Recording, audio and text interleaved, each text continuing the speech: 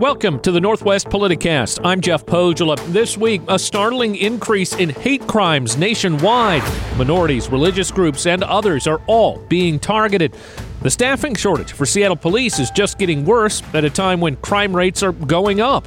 Made for TV, the House Select Committee investigating the attack on the U.S. Capitol will hold hearings in primetime this summer. And how do you pay for the war in Ukraine? But first, this week, the United States Supreme Court took up the case of Bremerton's praying football coach. First, a little background. For 8 years, Joseph Kennedy was an assistant coach at Bremerton High School. In that time, he routinely offered Christian prayer on the field after games and in locker rooms. In 2015, the district told Kennedy to stop leading prayer if it interfered with his duties or involved students. And that's where things get complicated. Coach Kennedy continued, even inviting press to the event. When the season was over, his contract was not renewed. Kennedy contends he was fired for expressing his faith. The district says he was fired for disobeying an order and that his prayers amounted to an endorsement of Christianity. Joining us now is Robert Barnes, longtime Supreme Court reporter for the Washington Post, as this case is now before the justices. And I guess the first question is, what exactly is the question? What is it that the justices are being asked to decide? Well, the justices are looking at how, as sort of someone who is a public employee, what right does he or she have to live out their religious life quietly in a way that doesn't interfere with their jobs, but still allows them to have their own religious beliefs. It's sort of the interplay in the Constitution between one part of the First Amendment, which says that government cannot endorse any religion, and the other part, which says government cannot prohibit the free exercise of any religion or free speech.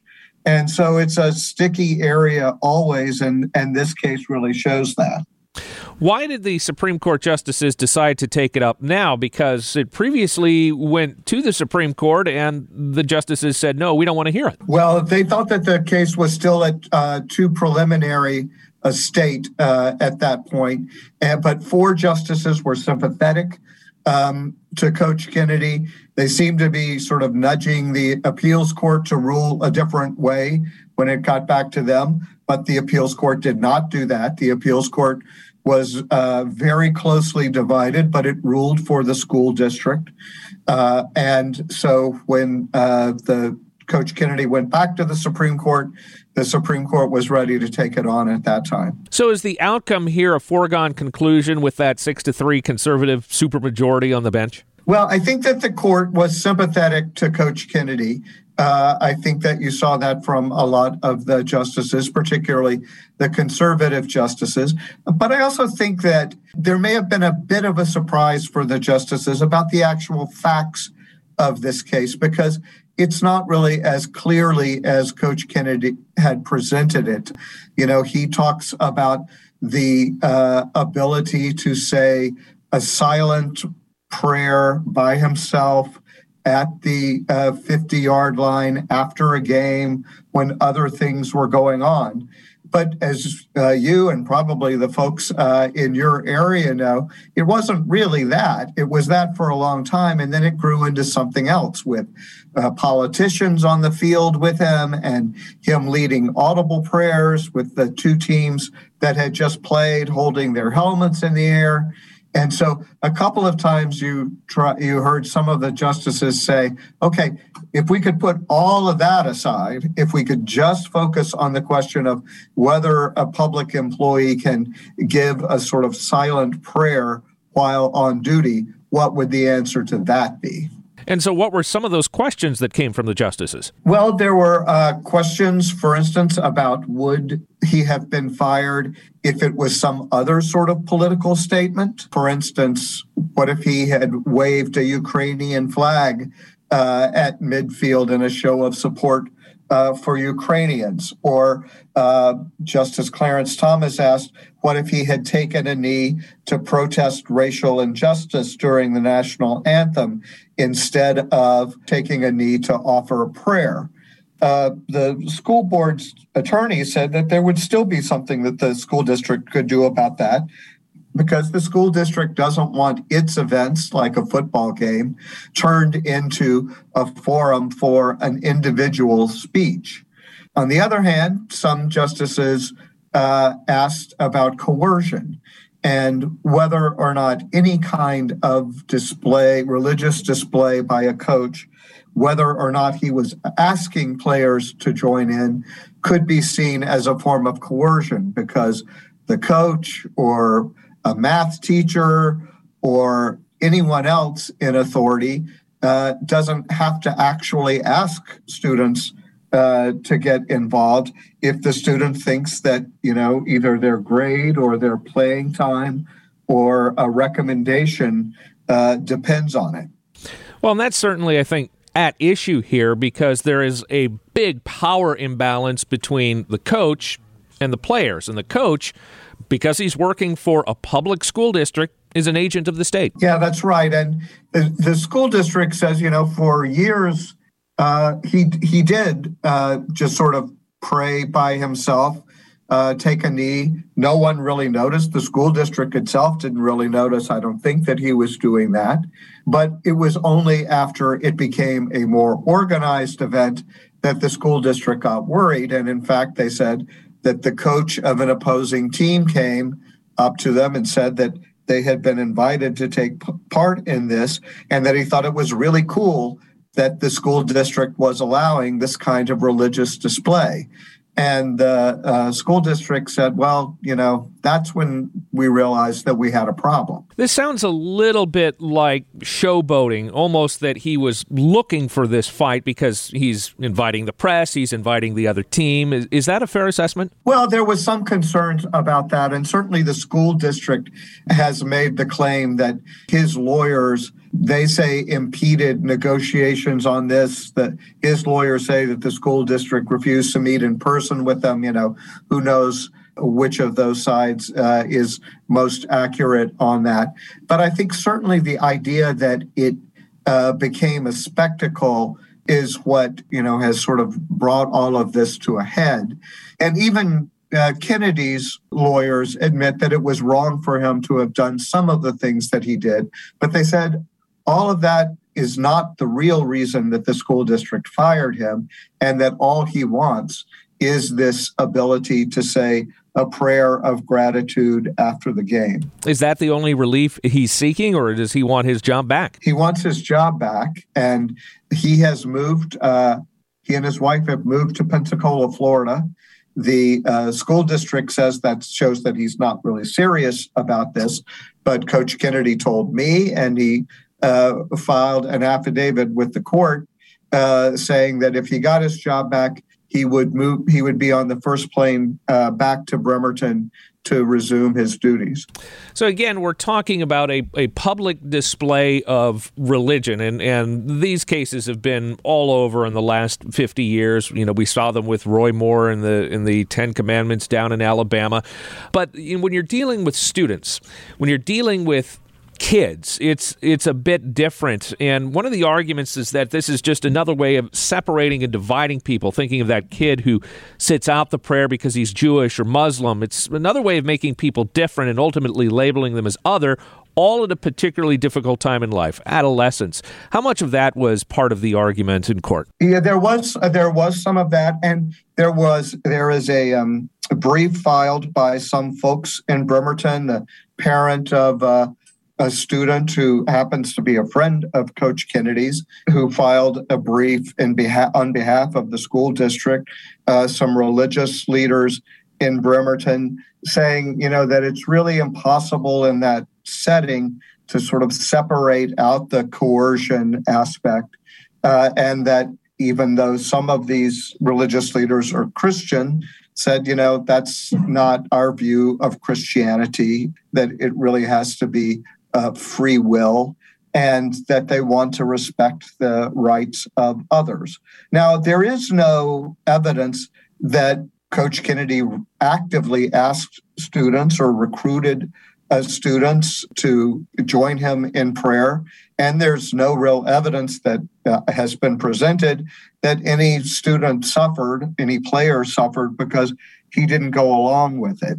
I mean, you're right. All of those elements go into that and have something to do with what makes this such a sticky situation.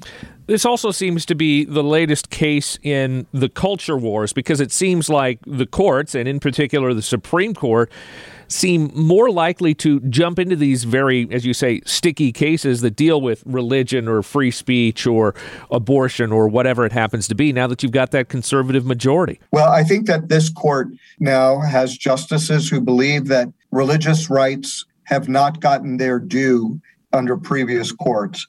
They are much more protective of religious rights. This was the fourth case this term that the court took up that had some aspect of religious rights in it.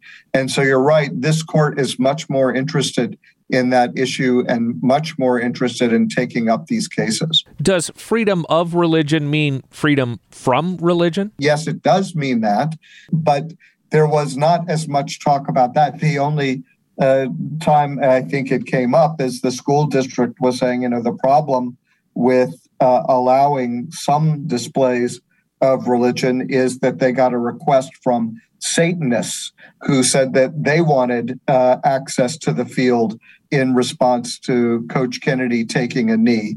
And so you can sort of see where these things go. So when are we expecting a ruling? Well, I wish I could tell you, but I can't. The Supreme Court never really tells us in advance when they're going to rule on something. But this is, one of the last cases that the court has heard oral arguments in. They won't hear any more oral arguments. And so now they're in the position of simply writing decisions for all the cases that they've heard since October. So I would not expect a decision in this case to come before the end of the court's term, which is usually in late June or early July. All right, Robert Barnes, Supreme Court reporter for The Washington Post. Thank you so much for your time and insight. Thanks for having me. We have to take a quick break, but when we come back, hatred towards minorities is on the rise. We'll get you the details when the Northwest Politicast continues after this. Welcome back to the Northwest Politicast. I'm Jeff Pogula. Incidents of anti-Semitism have been on the rise over the last few years, but the Jewish community is by no means the only minority group that has suffered. Joining me now is Stephen Paolini, the Pacific Northwest Regional Director for the Anti-Defamation League, which reports a startling increase in hate crimes. Every year, the ADL nationally reports on our anti-Semitism audit. We take all of the hate and bias incidents that have been reported to the ADL, either directly by constituents, primarily through our website, or by folks reaching out to our office, or in coordination with other community organizations, law enforcement, or press. And we tag the incidents that are related to anti-Semitism and then review them for credibility. And that comprises our audit. We've been doing that since 1979. So we're on our 42nd audit. And this year in 2021, so this is a retrospective of last year, we saw the highest number of anti-Semitic incidents since we've been doing this audit. So this is the highest number in 42 years. Now, the highest number nationwide or here in the Pacific Northwest? Highest number nationwide. And what about here in the Pacific Northwest? Here in the Pacific Northwest, we're at the second highest number. We're just a few cases fewer than we had last year in 2020. But it tracks very closely. So we're, kind of neck and neck. These last 2 years, especially during COVID, have been really troubling in the overall amount of anti-Semitism incidents that we've been seeing. Why do you think that is? Why is there a correlation between COVID and the rise in these hate-fueled incidents? I'm not sure that is the correlation. There is one piece of this that's a very strong connection, which is, we have seen a staggering rise in the amount of anti-Semitism related to the pandemic itself.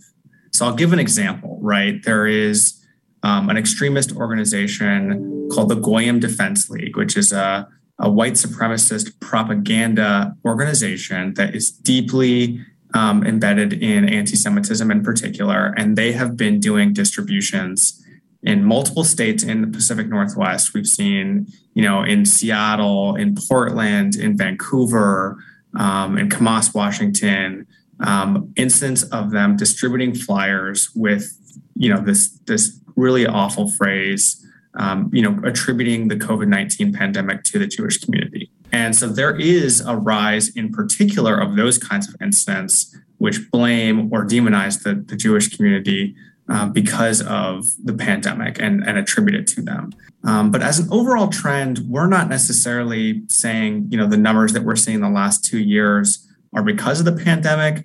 These are actually an extension of a trend we've seen over the last really 10 years, especially since 2016. But every single year, we've seen an increase in the amount of anti-Semitic incidents leading up to these really high numbers in 2020 and 2021. To what do you attribute this trend over the last few years? Yeah, there has been overall more organized extremism in general, and they're responsible for quite a few of these incidents. There's just been a proliferation of hate in general as well.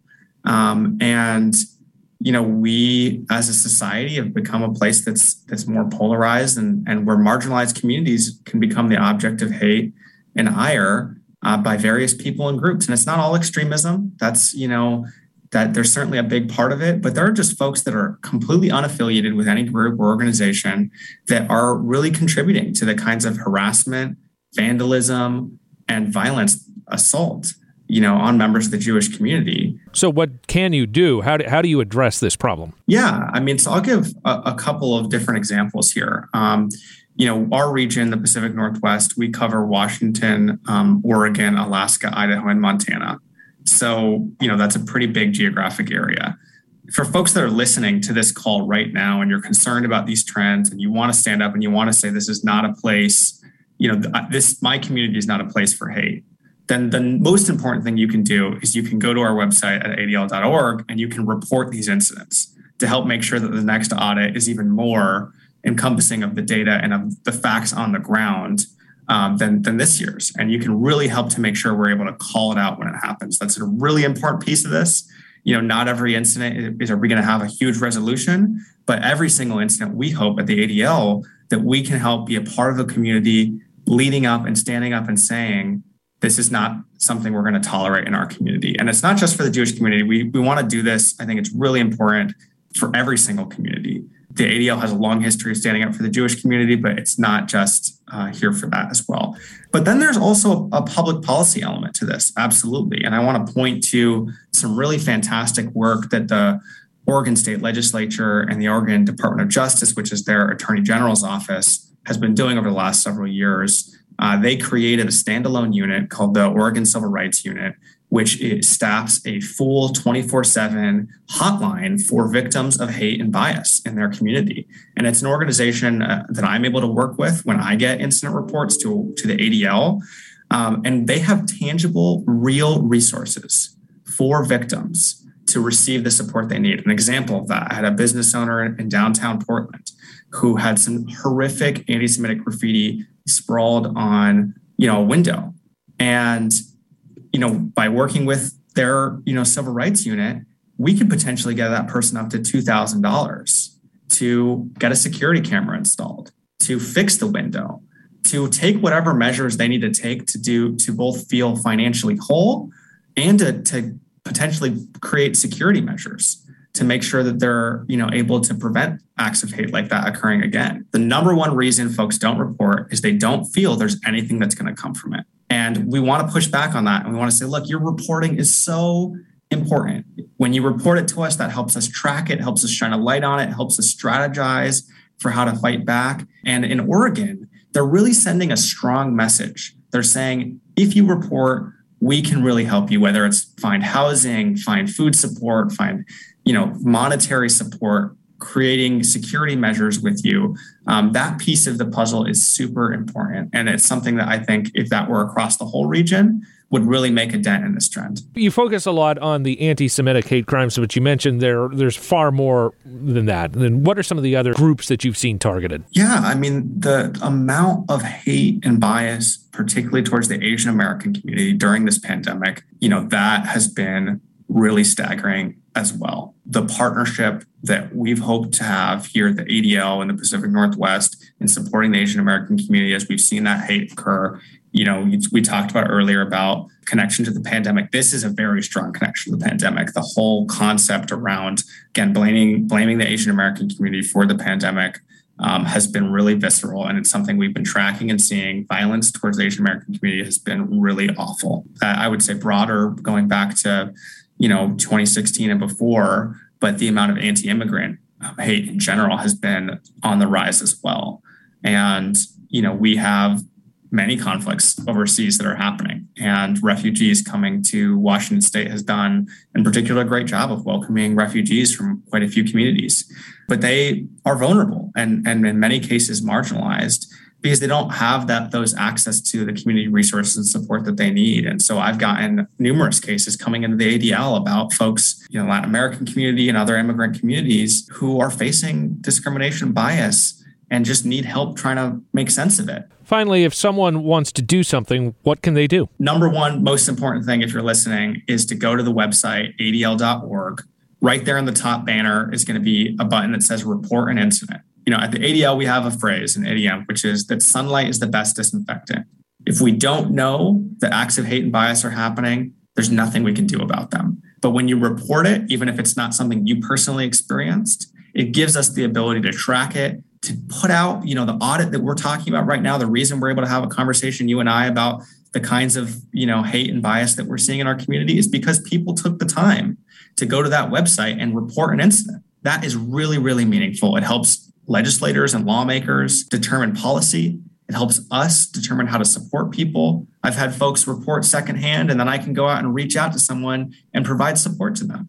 And it can make a huge difference. And the second thing is I just want to encourage everyone as well, calling out acts of hate and bias that impacts the Jewish community, acts of anti-Semitism, is so important. And even though I'm not Jewish, right, I'm out here and advocating for folks that are. And the more we can do that for one another and stand up, even when it's not our particular community that's impacted, the more we're going to send a strong signal that hate doesn't have a place in our region, and that we're not going to tolerate it, and that we're focused on supporting folks that are impacted. Stephen Paolini with the Anti-Defamation League, thank you so much. We have to take another break, but when we come back, more trouble for the Seattle Police Department as fewer and fewer officers want to work in the Emerald City. When the Northwest Politicast returns in just a moment. Welcome back to the Northwest Politicast. I'm Jeff Pogela. Seattle Police probably not going to reach anywhere near their goal of having 1,400 active officers on the payroll. In fact, the problem is getting worse. They're already down several hundred, and it doesn't look like they're even going to fill some of the open positions this coming year. Joining me now is Matt Markovich, political reporter for Fox 13 News in Seattle. This is something we've covered over and over again, and it seems like it's not getting any better, and in fact, it's starting to get even worse. Yeah, the news this week on this, it seems to be, like you said, getting worse every week, and so Interim Police Chief Adrian Diaz told the Seattle City Council Public Safety Committee this week 43 officers have separated from the department so far this year, and only 13 have been hired. That's right there in the first, basically 4 months of the year, the first third of the year, they've lost 30 officers. Now, they had predicted the SPD, and by its own accounting, they had anticipated they'll be able to hire 125 new officers this year. Well, on that same day we talked about, they've lost 43. They dropped that down from 125 to 98, basically a net loss of 27. Well, here we are, Jeff. 4 months in the year, we've already lost, or this department has already lost 30 officers. And there's no sun on the horizon that won't stop. The people are leaving. There's higher incentives, basically by the state, to add more to pensions for officers who've been there for 25 years. There's a higher incentive for them to leave, and there's a lot more people retiring this year that SPD is talking about. So that goal, that's a lofty goal that you just talked about, 1,400. That's what SPD used to be years and years ago. They're going to be running about 1,000 officers by year's end, which is way below the 1,400 goal you just talked about. Yeah, you're close to being down a third of what you should be, and that's got to affect patrol. And now we hear that the chief is blaming response times on this shortage? That's correct. So he released some response times and basically said that all the priority response times for 911 calls are slower than ever. In priority one response time. So Priority 1, he didn't give a specific number for April, but he said that the response times are higher than they want to be. Now, the average target for a Priority 1 call, and these are the ones where there's someone's life could be in danger, they want to hit at least 6 minutes. I mean, they don't want to be they want to be faster than 6 minutes, but they want to go over 6 minutes. Well, by the end of last year, just with the staffing problems they had last year, the average time was 7.5 minutes on Priority 1 calls. Priority 2 calls, which is basically there's a property, something in progress or something like that, they're way over a half hour. And Priority 3 calls, where you just need an assistance for something, it's well over an hour if they show up on a Priority 3 call. And the chief said that officers are leaving the department for better suited jobs for officers in nearby areas. When they did a survey of the 13 closest police agencies to Seattle, and 11 of them offer educational incentives. Seattle does not. They offer the ability to take a police car home. Seattle does not.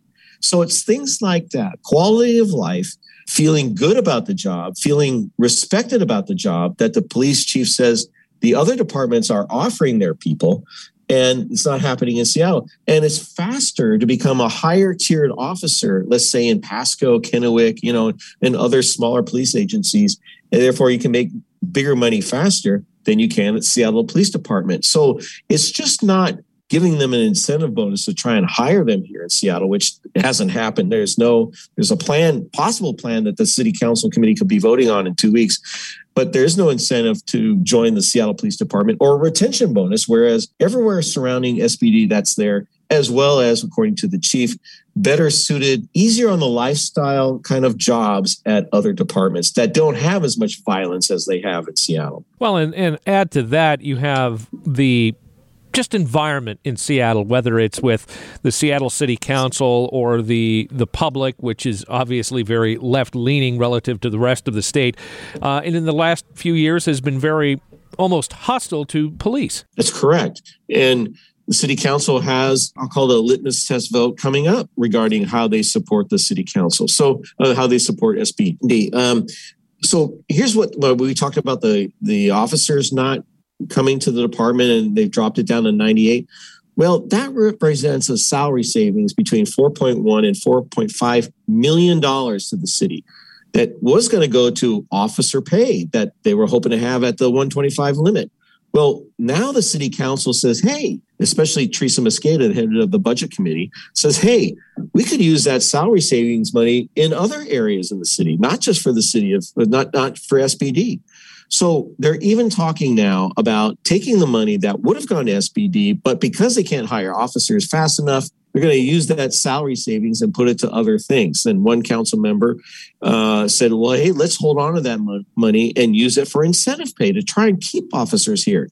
And that's the kind of vote that's going to take place on May 10th at the Public Safety Committee meeting. We're going to vote on that, as well as other ideas. Like Lisa Herbal has an idea of using some of that money, $625,000, and at least offering a moving allowance for officers who may want to join the department. Not incentive pay, but we'll pay for your moving if you're moving from another city. So that's where it sits. If the council's starts taking away money that's already been budgeted for SBD, that's another example of why SBD officers say the council doesn't like us or respect us. And all of this with the backdrop of the George Floyd protests that happened a couple of years ago, the issues that Seattle police have had for over a decade with the consent decree with the Justice Department. There just seems like all sorts of disincentives for any new recruit to come to Seattle. That's correct. You kind of want to know what the chief is actually saying. And plus, you forgot to mention, we have an interim police chief. And so he's not even for sure going to be the police chief. He's been interim for more than almost a year and a half now since Carmen Best left. So you have an interim police chief who's there trying to recruit officers to his department. You wonder, what does he say to them? What's the appeal to come to the Seattle Police Department? It's a great question. And it just doesn't sound like the city council has changing its tune. They have changed their tune a little bit, but not really dramatically to that they want to support the police department. They're all about, say, a majority of them are all about alternative forms of policing, which during this committee meeting, Teresa Mosqueda talked about alternative to armed sworn officers showing up for events where you don't need an armed officer. Councilmember Alex Peterson asked a staff member, do we have alternative policing in place right now? And that staff member said no. Even though they've been talking about it for 2 years, that alternative policing is not there. So that's what the city council would like to see. A lot of people would like to see. Mayor Harrell wants to see an alternative, but it's not there. So what do we do in the meantime? We send out Seattle police officers to almost every event. And that's just what's happening right now, because that's what we've got. And as a result, the crime rates here and everywhere else tends to go up. Matt Markovich, political reporter for Fox 13 News in Seattle. Thank you so much for your time. As always, Jeff. Still to come, prepare for some good old-fashioned political theater. The House committee investigating the January 6th insurrection will hold hearings in prime time later this summer. More on that when the Northwest Politicast continues in just a moment. Welcome back to the Northwest Politicast. I'm Jeff Pogula. The House committee investigating the January 6th attack on the nation's capital is going on TV. This June, they'll be holding hearings in prime time. ABC News correspondent Andy Field spoke with our Brian Calvert. Eight so far scheduled. Some of them are going to be in prime time. Some of them are going to be during the day. I can imagine that the prime time ones will have some star witnesses, including possibly Kevin McCarthy. We're told he is going to get an invite, along with a number of other Republicans whose texts and recordings we have heard subsequent to some leaks out of the committee, indicating that some of them may have been coaching the White House on what to do during January 6th. Others were telling their own members, Kevin McCarthy, that they were helping incite this thing and they needed to be quiet about it. And then, of course, Kevin McCarthy came out the other day and said, no, he didn't say that at all. But we're living in a world where up is down and black is white when people are confronted with actual evidence. So it'll be interesting to see what or who bothers to show up at these hearings. Yeah, I caught you using the word invite versus subpoena, and it made me think, I wonder how many of these people are actually going to show up and share their part of the story. Well, we'll see. I don't know. I don't even know what the mechanics are of a member of Congress subpoenaing another member of Congress. We're in such uncharted territory with all of this here. Certainly a number of people in the Trump administration have just refused to show up, and some of them have been referred to the Justice Department for criminal contempt of Congress. Only Steve Bannon so far has actually been charged with that. The others, the Attorney General has basically sat on these referrals and not done anything with them, much to the unhappiness of a lot of Democrats in Congress. But the bottom line is that, this is going to be much like the Watergate hearings, except unlike the Watergate hearings, there doesn't seem to be anyone being held to account for these things. I was wondering if you had heard what the House committee is hoping to achieve with all this, whether they still think they can pursue charges, they still think they can do something about this. Well, I think the bottom line is to find out why this unprecedented, never happened in our country before attack on the Capitol, certainly sparked by a lot of the rhetoric of people making false claims about the election, including the president himself. Even Republicans have said that the president had responsibility for it. At least they did it in real time when it happened. They've since backtracked for fear of invoking the wrath of Donald Trump and perhaps getting primaried out of their jobs. But what they hope to accomplish is basically to tell the Americans what happened that day, what the evidence is, what people were doing behind the scenes, and let Americans make that decision for themselves. Certainly the Democrats have something to gain from this if they change opinions in the country, because right now the opinion of Democrats in opinion polls, and especially President Biden, is not particularly high, and that worries Democrats going into the next election that they could lose their majorities in the House and Senate. That's ABC's Andy Field talking with Brian Calvert. Still to come, funding the war in Ukraine, the president's request to Congress, when the Northwest Politicast continues in just a moment. Welcome back to the Northwest Politicast. I'm Jeff Pogula. Here's Man to Factor. Well, President Biden is asking Congress to authorize more than $30 billion in additional aid for Ukraine. We need this bill to support Ukraine in this fight for freedom. And our NATO allies, our EU partners, they're going to pay their fair share of the cost as well. But we have to do this. On our Northwest Newsline, ABC's Karen Travers from the White House. How will this money be spent, Karen? So it's $33 billion. It's a lot of money. And the president acknowledged it was a lot of money. Said the cost of this fight is not cheap, but as he put it, basically we're out of money to give Ukraine. $20 billion will go toward military and security assistance.